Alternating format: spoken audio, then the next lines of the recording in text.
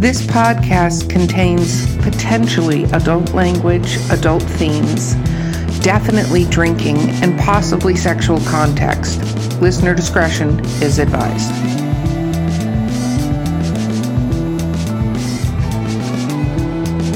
Welcome to Drinking with Authors, Literary Briefs. We had a lot of alcohol edition. I'm your host, Erica Lance. My co-host today is Vanessa Valiente, and I will admit I've drank a lot and I'm feeling pretty fantastic right now. I am drinking an entire bottle of wine, but we're going to go over what we're drinking in a minute.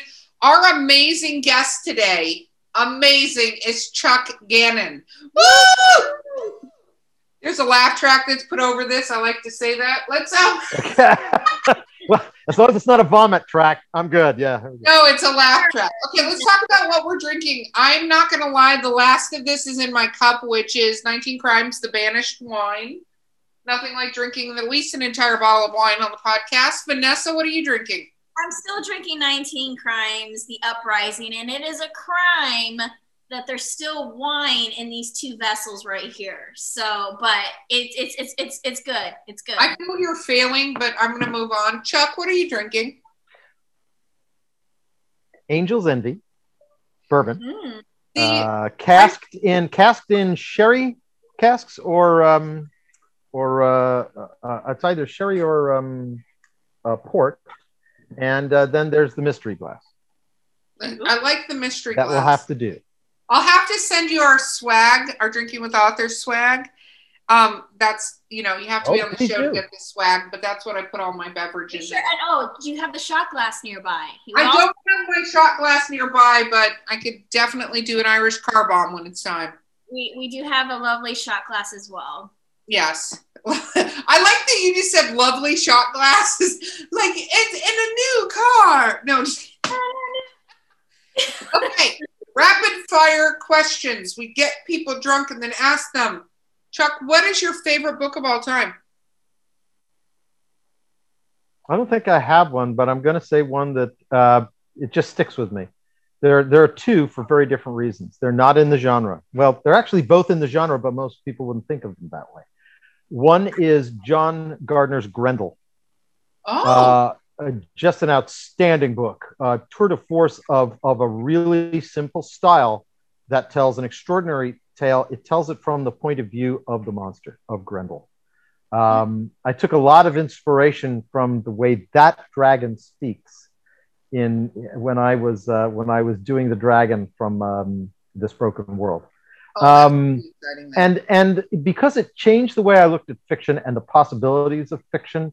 Faulkner's As I Lay Dying. It's a lot of people will say Faulkner, I like Faulkner, and it's not easy reading, but Faulkner takes huge chances. They don't always work, but in taking those huge chances, at least I am indebted to the way it just sort of opened my eyes to different things to try. And as you've heard me say, I think earlier, rules, every rule is defined by exceptions. So the idea of playing mix and match with different, it's what he does and what all authors do with the written word for me is like a painter with different colors on their palette. The more colors I have, the more nuance, the greater richness I can hope to bring to a canvas. That's a different story. No, I like that. That's true. The theory of greatness. Dun, dun, dun.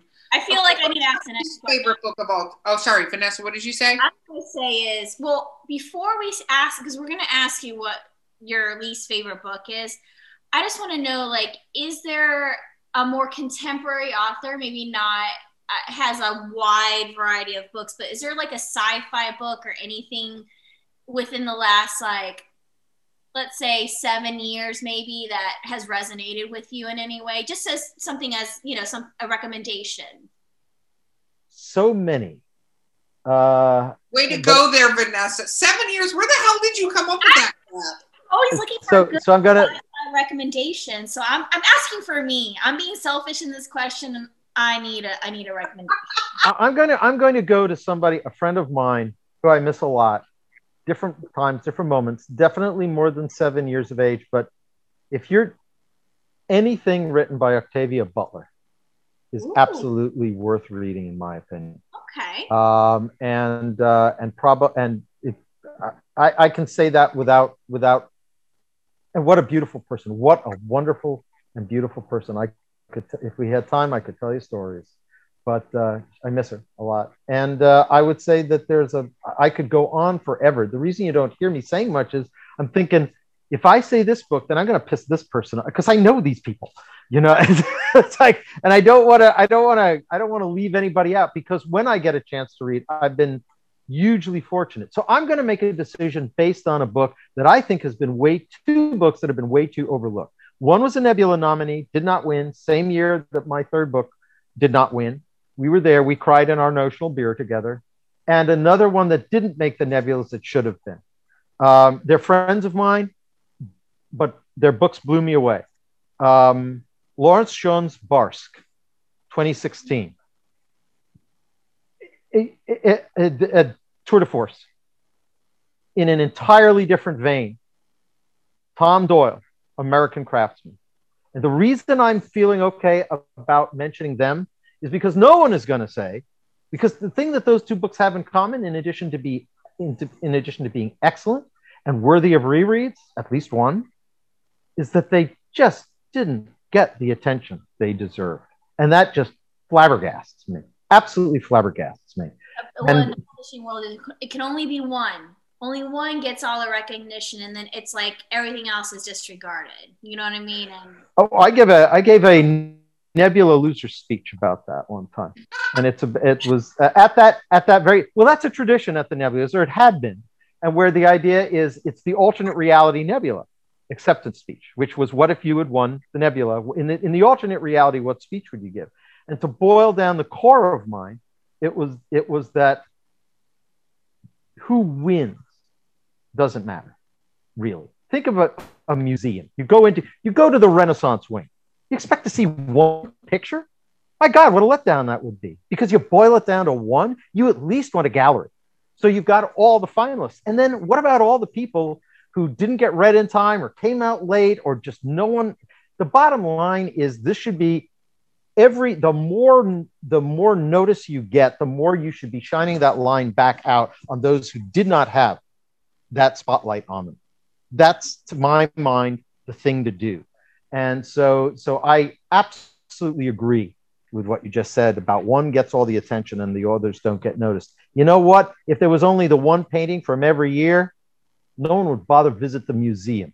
So remember how you're here, and remember all the people that aren't, and the fact that, quite frankly, you victored, whether it was chance or quality or what combination of the two, everybody on this dais and many, many others made you look good by you being even better than they are, at least in somebody's opinion. The bottom line is share that wealth back out. That should be your first thought.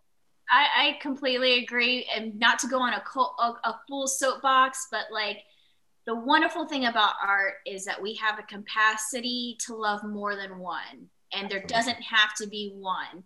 And so that's like the very condensed version of my TED Talk. But basically, we should support and uplift like other authors, and the fact that you brought those up, that's pretty awesome, because we need more recognition for other authors who may not be absolutely the chosen one. Yeah. Well, I think as a community, we have to, support each other, but I think that's one thing a lot of authors do very well is talk about other authors. If they're really every author that I've interviewed pretty much talks about other authors and the greatness of other authors. And I think that's important, because if you just get up and go, I'm the best thing since sliced bread, cool. But that's not what our art is. You want to expand it. You want to get people, because to your point on the last podcast about the voracious readers, unless you're going to detonate books every 5 minutes, your readers need other people. Funnel them to people who are great and do that recommendation, because they're going to want to read more stuff. Your readers are more voracious than they've been in a long time. Give somebody else. I don't remember who said it. It might have been Hannah Arendt. I'm not sure. But there's a really basic principle of human nature. And I think it goes to the idea of why would you recommend another reader? One, it ain't a zero-sum game. People who are that we're science fiction writers and fantasy writers, and our imagination believes that the pizza pie cannot be baked larger. If we write, it's if you write it, they will come. If you write more will come. I absolutely believe that. I absolutely believe that it's just, do we compete well enough for their disposable income? Are we writing that well? Well, the answer is yes, we can, and we should try, and we should support each other in that. If you think competitively, you're going to be drilling down in the other direction. And competition, you have enough competition with yourself. That in a sense, that's the only person you should be competing with. And there was something else I was going to say, but this all came from just one or two questions, so we probably need to move on. Yeah, no, okay. So the usual follow-up question is, what is your least favorite book of all time? And if you are worried about naming anyone, feel free to name a book that the author is no longer with us, if that makes you feel any better. That was my worst book is Wuthering Heights. I detest Wuthering Heights, and that author is no longer with us. I hated that. Heathcliff was not a romantic interest for me. I'm sorry, but Chuck, you tell us. Okay. I have, I think by comparison to the book that I'm thinking of, and I can't even remember the title. I can only remember the author's name. I think it was one of the 2 or 3 novels he ever wrote. This will not be a well-known name to you, but he was an enfant terrible in the French New Wave, I guess you could say. Not science fiction, just post-structural deconstruction sort of informed fiction. His name was Rob Grillet. It is spelled R-O-B-B-E, and then the word grill with a T at the end. As the French spelling of the word with the E-T. And his book was about 180 pages long, and it had the following features. It was written not in the first person, not in the third person. It was written in the second person future tense. Oh my God. That sounds painful. That just sounds painful. Well, here you go. The bottom line is that, look, I can go in going with the art metaphor. I like a couple of canvases by Mondrian, the different lines and this, that, and the other thing, but a whole museum of them, and the sort of the just one line going through a white canvas, and it's called infinity. And I'm supposed to go, ooh. Well, maybe I will. For one, I'll go, ooh. But if I see that line going through the white canvas and there's a red dot slightly off the center of it, or let's put it in the center first, and that's one's titled Violent Infinity. Then you put it slightly off to one side and you call that the chaos of violent infinity. I'm sorry, this isn't art. This is con artistry. That's what this is. And no, I'm not there. I'm just not coming along for it. I can maybe even take that many in, but after that, if I go up and up and up on the Guggenheim and it's nothing but that and more of that, there's a point where it's like, basta, enough, I had it. And Rob Grillet is doing that. I'd gotten about a page and a half in. I don't have a problem reading that page and a half, but there was no way I was reading another 178 and a half pages of that. Was not happening. And so that obviously left a huge impact on me. I try to find, I pick up every book and I say, this author is going to teach me something. And almost always I can say that and mean that in a positive sense, the way even if I don't like their story, even if I think they're like, you had this school of literature in mainstream that was very short-lived. Guess why? Called Opacity. William Gaddis, Robert Gass, these guys who their entire idea was to constantly throw stuff at you so you're always aware of the artifice of narrative, and that narrative is a selective reconstruction of real events, which means it has nothing to do with reality, and it's just our way. It's like a security blanket we carry around to make sense of reality. And my attitude is, I got to go wash my cat. Oh, I don't have a cat yet, but I'm going to get one on the way. Why? I mean, I understand the principle, but it's essentially more of a philosophical or analytical critique, not a story. I don't want that. Don't call yourself a novel. I don't know what you want to call yourself. You were creative enough to come up with that. Come up with another name, but don't call it a novel. I feel like it's bait and switch or bait and swap, as the case may be, because I felt kind of abused. So there you go. Yeah, no. I don't have really strong feelings about it. I was going to say that elicited no strong emotion on that situation. Oh, like, you know. That was a very boring answer. So let's talk about Thank you. Because we left that off, but let's go to being a weirdo, shall we? We are statistically weirdos in our field, and we are proud of it, but it has consequences. Here's what I mean by that. I worked in advertising for a while. There is a group of people you absolutely are going to probably never get good return on investment in advertising dollars. And those are people who actually, and they didn't tweak to this right away. It took a while. People who like change. I don't mean new stuff. I don't mean novelty. I mean fundamental change. Something that's going to leave their world different, importantly different than it was the day before. The sort of stuff we do when we talk about science fiction. The sort of stuff we do when we imagine another world in fantasy.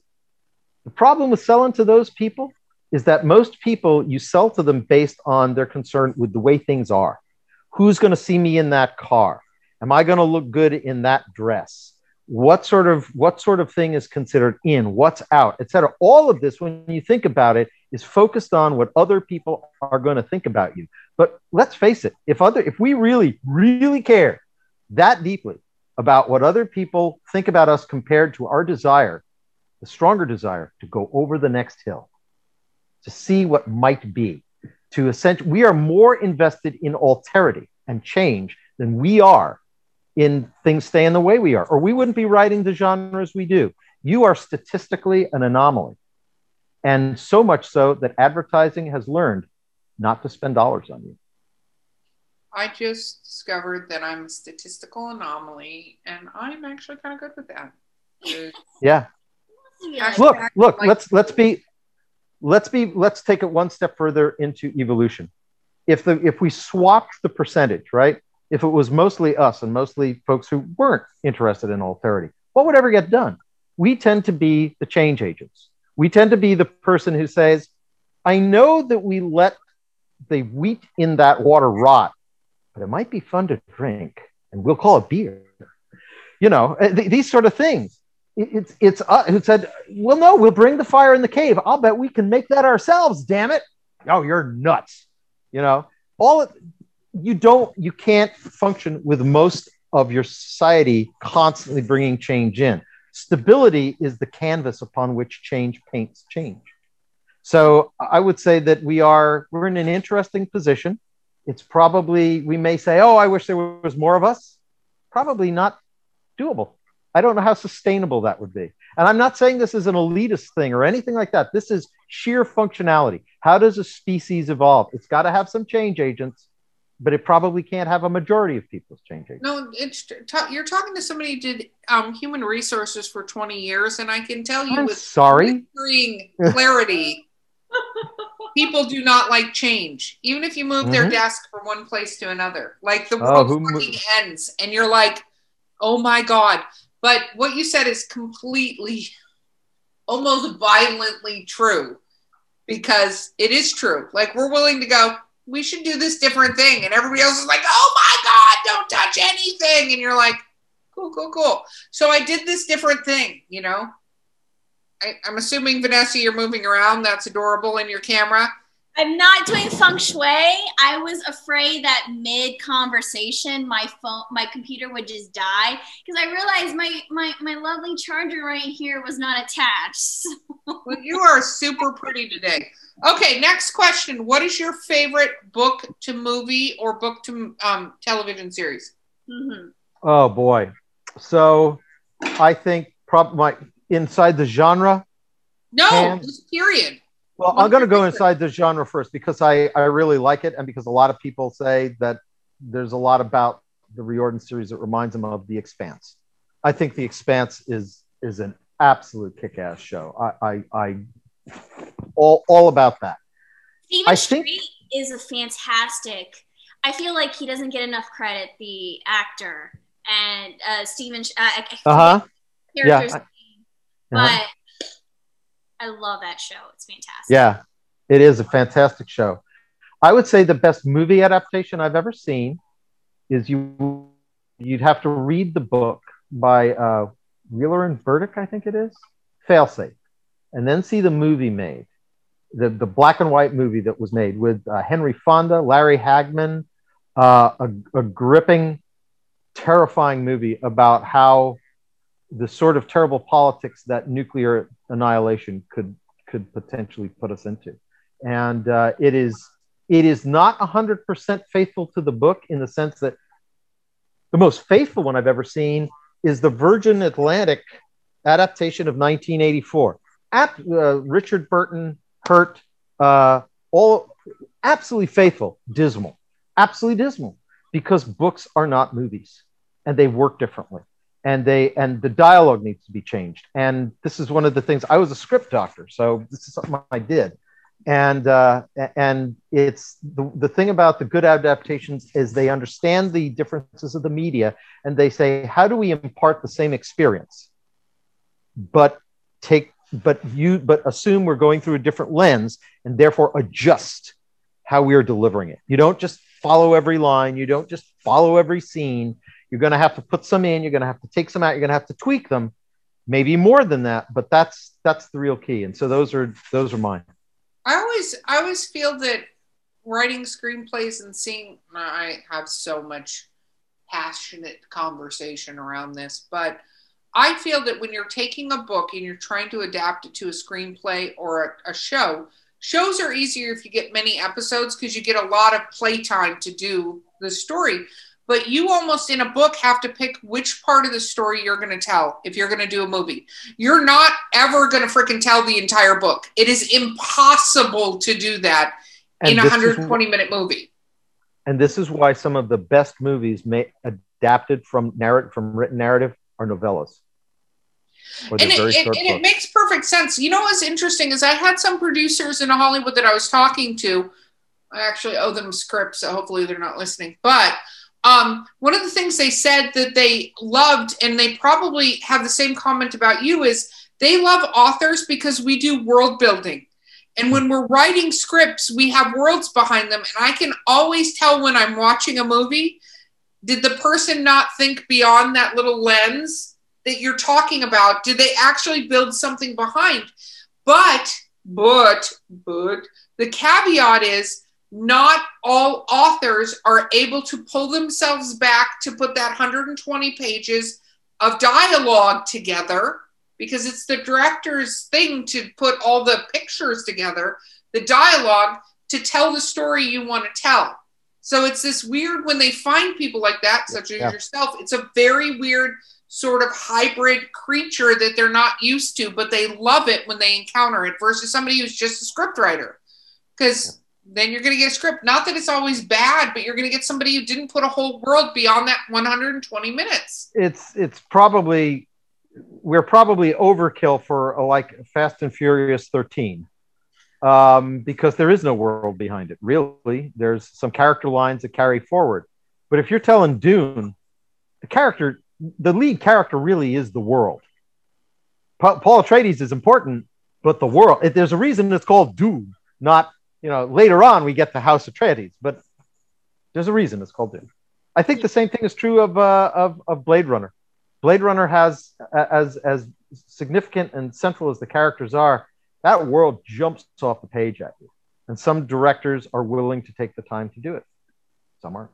But I always appreciate that lushness, like where even if like a secondary character who's not even like the main lead, even if they're on the screen or the page for like a short, brief moment, you feel like they have this whole other backstory, even if they don't even explain it. And I feel like that's the best way to approach movies and TV shows is you don't have to give everything, but you need to make it feel like they have so much to say.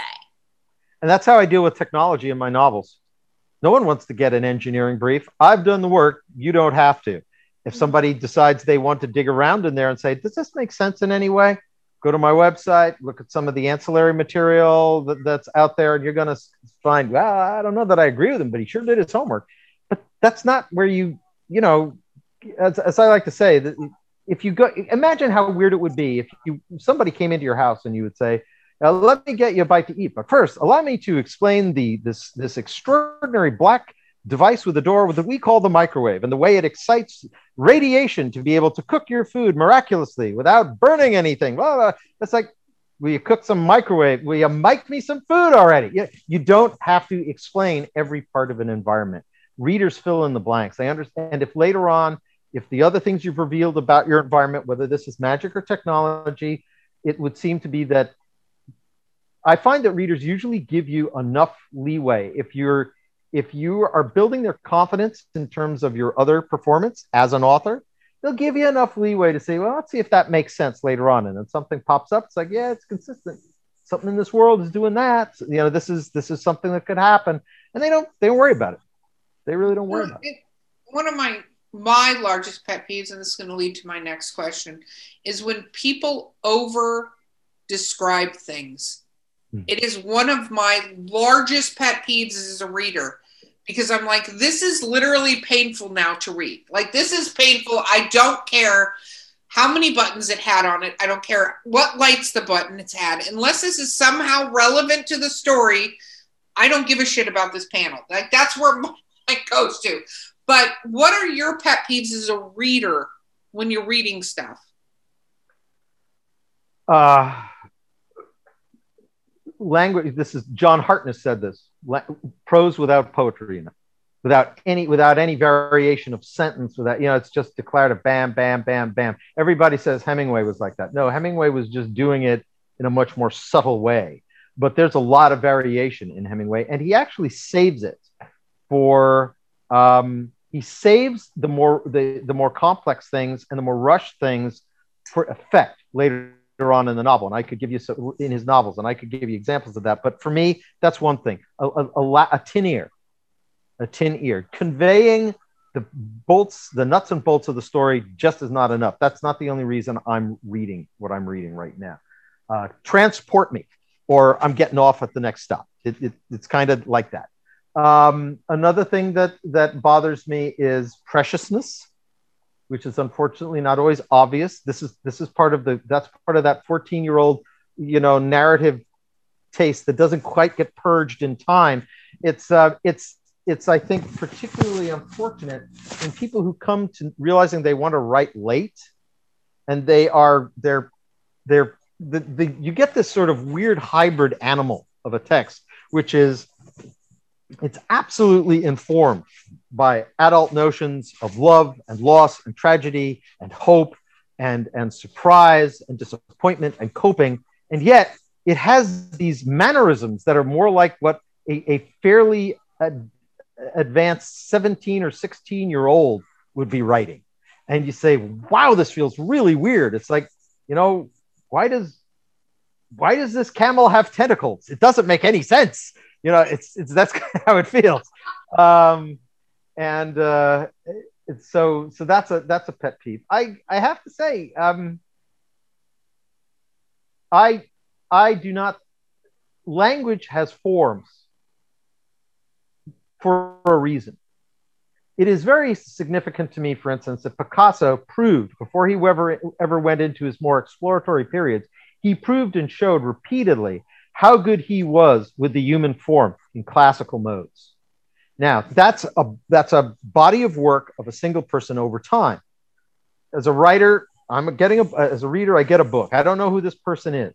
You need to prove to me you know the rules before you break the rules. If you break the rules first, unless you quickly come in behind that and show me that you really know what you're doing, you could lose me. Which, by the way, I think is why Faulkner loses so many people in Sound and the Fury, because his first section is from the viewpoint of Benji, who's retarded.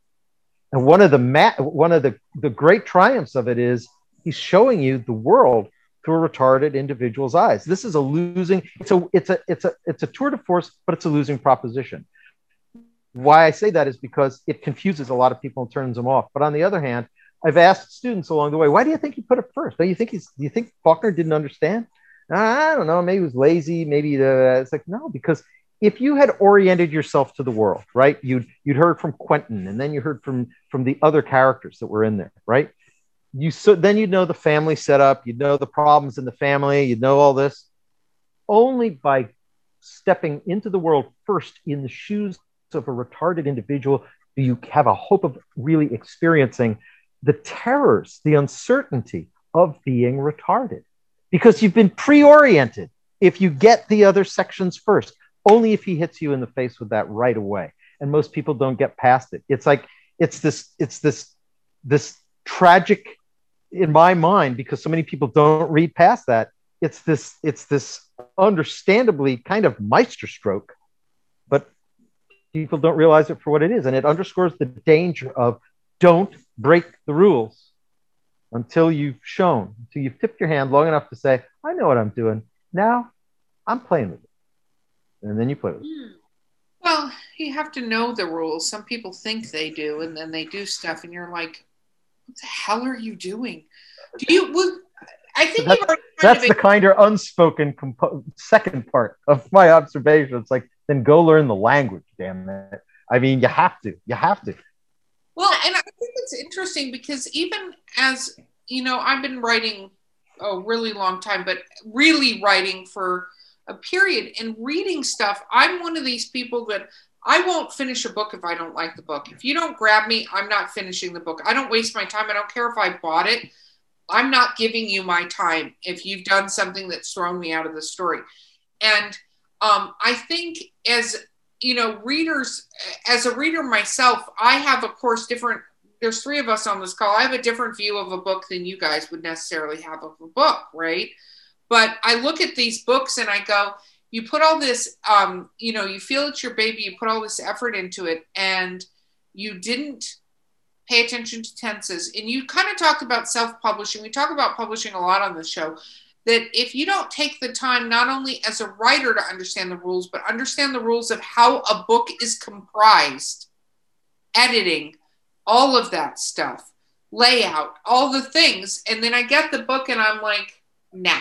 Like, it will lose me in 2.5 seconds. I have a lot of friends and a lot of people I've talked to that are like, I'll give them a chance.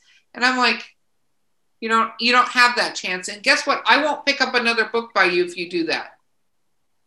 This was why I said the hybrid career earlier, and why it's good to take a run at traditional publishing, because you're going to encounter what the prevailing expectations have been for hundreds of years. And there's a value to that. Even if you decide not to go that route, it's going to tell you your game is going to be measured against this. That's a worthwhile piece of information to have.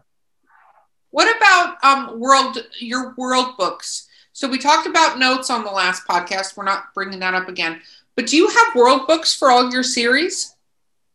World books for myself, or that like a Bible that you use to keep track of everything?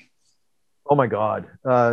The spreadsheets alone to make sure that all the different events line up on a calendar. I do. As a matter of fact, before Fire with Fire came out, which was about 140, something is happening that's making Vanessa laugh. No, she's loving it. You're after her own heart. No, I'm not offended. I'm thinking, have I met another person who's got volumes lining the wall of all of the background?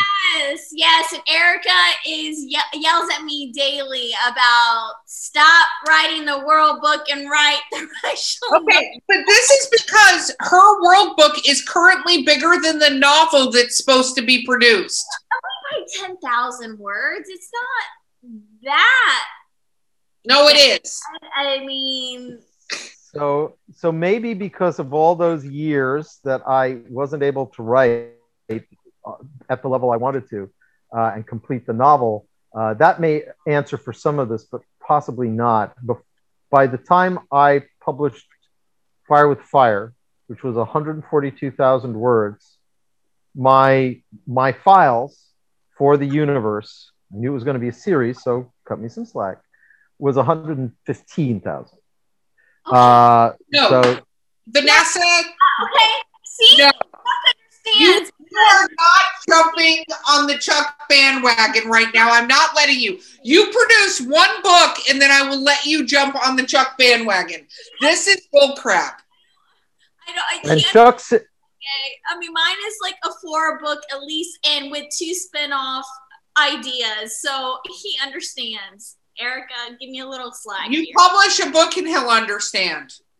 So the guest sits back and enjoys his drink after watching the fire rage that he so carefully and cunningly set. I keep Cheers. teasing her. Cheers, everyone! Cheers! Mayhem and madness. Here we go. Cheers. Her prose is amazing. It's just I'm a firm anyway. I'm gonna give Vanessa the next question, so I'm gonna let her think about this. But one of the things I'm a firm believer of is don't put out bad work, but write and actually publish your work. Like, don't just sit on it and mess with it and keep retyping it. Like, there's a point where you have to actually tell the story. It doesn't help if you're unless you just want to do it for yourself, Vanessa. But the fact is that like her prose is amazing.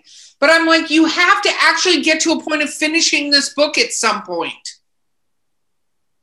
I will admit, I do have a hard part. I think it's that, when the vision of like what you envision the book to be and what you actually write, and you're trying to bridge that gap, but you just know that it'll never completely meet together. And I would like to know, Chuck, like, at what point do you just let go? Like, at what point, what's your moment of like, okay, I just need to let it go? Well, one of the really helpful things with that is when you're in that tunnel of creation and you see a light coming. And that light coming is straight towards you, and that's called your deadline. And the bottom line is that's a freight train. And if you're still standing there when it rolls over you, your publisher is screwed up, the distributor is screwed up, and the bottom line is your name is mud. So that's a very strong one. However, that's at probably a slightly later stage than I think the one you're asking. No, she likes to pass up her deadline. She's fantastic at that. Okay, so I would say the question, so not to name drop, but it's too good not to know where this comes from because it's so classic. Just so you know, you're not alone with this. You know the novel World War Z, right? Yeah. World War Z is by Max Brooks. Do you know who Max Brooks is? Max Brooks is Mel Brooks' son. Oh, yeah. I didn't know that. Yeah. So Max and I, we got invited to do this sort of roundtable, teach military people to think like science fiction writers at Quantico, the Marine base. They were hosting that. And so we were there. We struck up a conversation. He told me a great story. He said he had another novel. It wasn't World War Z, and he wanted to get his dad's opinion on it. So he brought it by the house and he said, "Dad, will you look at this?" And Mel said, "Sure, leave it." And so Max left it and he came back to the house 2 weeks later and he said, "So Dad, did you read it?" "Yeah, I read it. It's okay, good." "Yeah, but was it really okay?" "It's really okay." Do you think it's ready to go though?" I said, "It's ready." Max said, "What I'm trying to ask is it done?" And Mel finally puts down his newspaper, takes his glasses off, and says, "It's done enough." You know.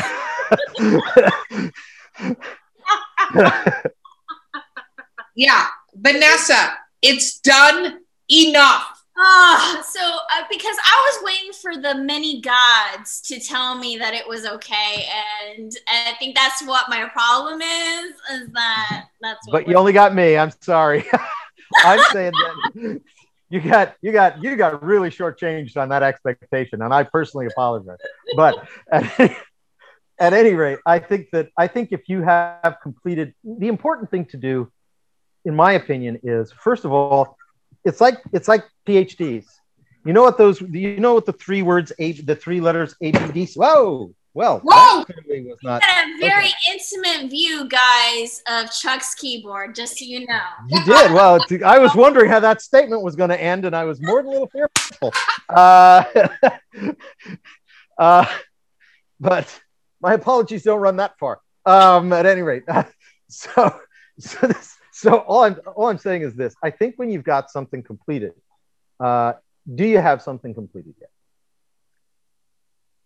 Yes and no. Do you have something where you wrote the end, notionally or actually? It's the last words in the last chapter, and you can set it aside and say, now at this point, I could move on to the next thing if I wanted to. No, because she keeps rewriting it. No, and the reason why is that I feel right, because for me, it's that second reaching the climax situation. I feel like my ending is very strong and my beginning is very strong.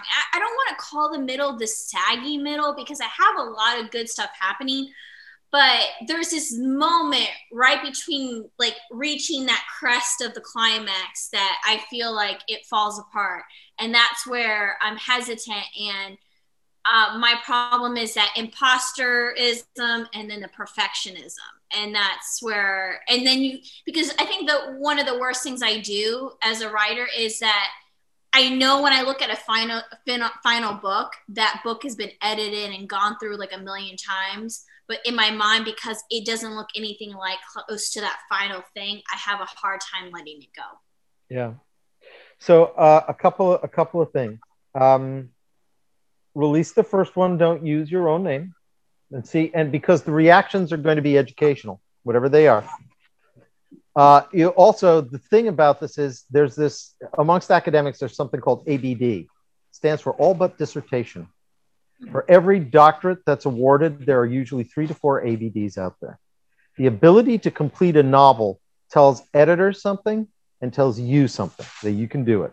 Even if you don't like it, you brought it through. Now, regarding what you're worried about regarding the middle point, I use something from cinema and film and Sid Fields' script writing. I think it's simply called script writing. The name is Sid Fields. It's an older book, but it's a great thing, and you can see this in movie after movie. So think of your plot not in first the halfway point, and then take the front half and the back half and split those. Now move on either one of those. That little quarter, move it towards the far end. So you're dealing with most of the first quarter, but not quite. And everything else towards the half. Then most of the rest of the way to the end, and then a little bit, like maybe 1/8 of the way is where you get another point. Here's what those points are. The middle is a flip over. In almost every movie you can think of, and any good story, there's a plan. The plan is going to go, and the plan is going to be this. And you get to the middle, and the plan, something is discovered. There's a rat in the organization. They had the intelligence on this all along. This person is married when they were supposedly not married. And everything all of a sudden flips on its head. All the expectations in the first half of their book have been undone and now have to be remade. Okay, so that's a good thing, right? That's the major flop point right in the middle of the book. And it's what keeps the middle of the book interesting, because you feel like you're getting to the end and then something happens, which also feels a little bit like real life, doesn't it? So there's that. Now, the other thing is, what are those other 2 little points? It's not something that changes the plan, but it's the twist, where in order to get to the plan, you have to do something entirely unexpected. Trust somebody you won't trust. Trust a piece of technology you won't trust. Go back to a place you said you'd never go back to. These sort of things. They don't undo the plan, but in order to make the plan happen, you've got to do this thing that was not on anybody's radar and creates stress and disagreement and risk and whatever else. So just before the first quarter, we've got a plan. Oh my God, no, we can't do it without this. I'm not going back there. That's where my ex-wife is. And blah, blah, blah, blah, blah, blah. She's married again. And so, but they do, and all sorts of things happen. Unexpected things happen, probably some good, some bad, and they move on towards the plan. The plan is going to come to its fruition at roughly about just after the middle point of the book, except for you get to the middle point of the book, and that's when it turns out, no, you didn't have all the facts, or you didn't understand that you had a rat in your organization or something like that. And now it's 52 card pickup. Everybody's running around trying to make something work. So another plan comes up, same pattern. Move that plan. That plan is having to be evolved. It's exciting because it doesn't have, no one's starting from a stable place. They started now from that midpoint where everything went crazy, right? Now they're trying to invent on the fly, come up with another good way to achieve the same or a modified objective. And they're almost there. And then that other thing happens. I'm going to have to, it's like, it's not as, it's bigger than Indiana Jones saying, I hate snakes. It's bigger than that. But it's on that order of, I'm going to have to do something. I'm going to have to give something up. I'm going to have to do something I don't want to do. I did not foresee happening. And maybe people are going to get killed. Maybe I'm going to get killed, et cetera, et cetera. That sort of twist right at the end. And the bottom line is, it is that uncertainty. Because after it's happened in the middle, here's the thing. So you get that first little deviation just before the first quarter. And the reader at that point knows, this isn't going just the way they plan, is it? And then they get to the middle. It's like, holy shit, the wheels just came off the bus. By that point, even as this rest of the thing is going on, your reader or viewer is saying, I don't trust this, because they got a pattern, right? Every time they think they know what's going to happen, I don't trust this author. This Vanessa is going to spring a trap on. There it is. Yeah, and that is a way to think about your middle, therefore, is in that structure, and each one handing off to the next. And by the end, they can't not finish because they know it's not going to be what they expect. Mm-hmm. Deep writing advice. Finish your damn book, Vanessa. Okay, Chuck, we have to wrap up this episode, although I feel like we could talk for hours and hours and hours. So invite me back when everybody has forgotten that I've ever dulled your airwaves. We got to have you on for your next book release. Let us know, and we should have you back on. Pencil me in for November. I'll be happy to be here. I will absolutely pencil you in, and you can set 40 alarms for that November date. I will indeed. Oh my goodness, you have been so fantastic. Thank you for being on the podcast. Oh, thanks for having me. I had a blast. And I had bourbon. What's not to love? Wonderful. Wonderful. This is what we like. Okay, so this has been Drinking with Authors, the Literary Briefs edition. I'm your host, Erica Lance. My co-host has been Vanessa Valiente. And our guest today has been Chuck Gannon. So amazing. And with that, we will see you next time.